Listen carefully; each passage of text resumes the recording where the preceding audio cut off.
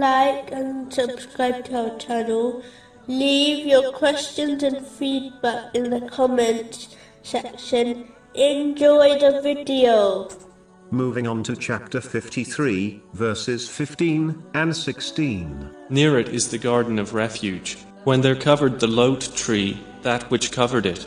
The thing to note is that one will only enter paradise through the mercy of Allah, the Exalted. This has been confirmed in a narration found in Sahih Bukhari, number 5673. This is because every righteous deed is only possible through the mercy of Allah, the Exalted, in the form of knowledge, inspiration, strength, and opportunity to do the deed. This understanding prevents one from adopting pride. Only an atom's worth of pride is required to enter hell, according to the narration found in Sahih Muslim, number 267. In addition, one must understand that this mercy of Allah, the Exalted, in the form of righteous deeds, is in reality a light which one must gather in this world, if they desire to obtain a guiding light in the hereafter.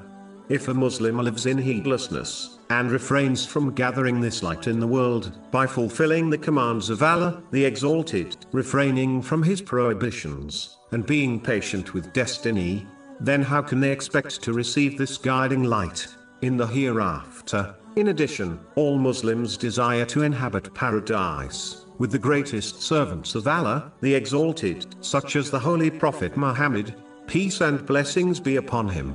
But it is important to understand that simply wishing for this without action will not make it come true. Otherwise the companions, may Allah be pleased with them, would have done this. Simply put, the more one strives to learning and acting on the traditions of the Holy Prophet Muhammad, peace and blessings be upon him, the closer they will be to him in the hereafter. The greatest blessing is observing Allah, the Exalted, which is discussed in a narration found in Sahih Bukhari, number 7436. If a Muslim desires to obtain this unimaginable blessing, they must strive to achieve the level of excellence mentioned in a narration found in Sahih Muslim, number 99.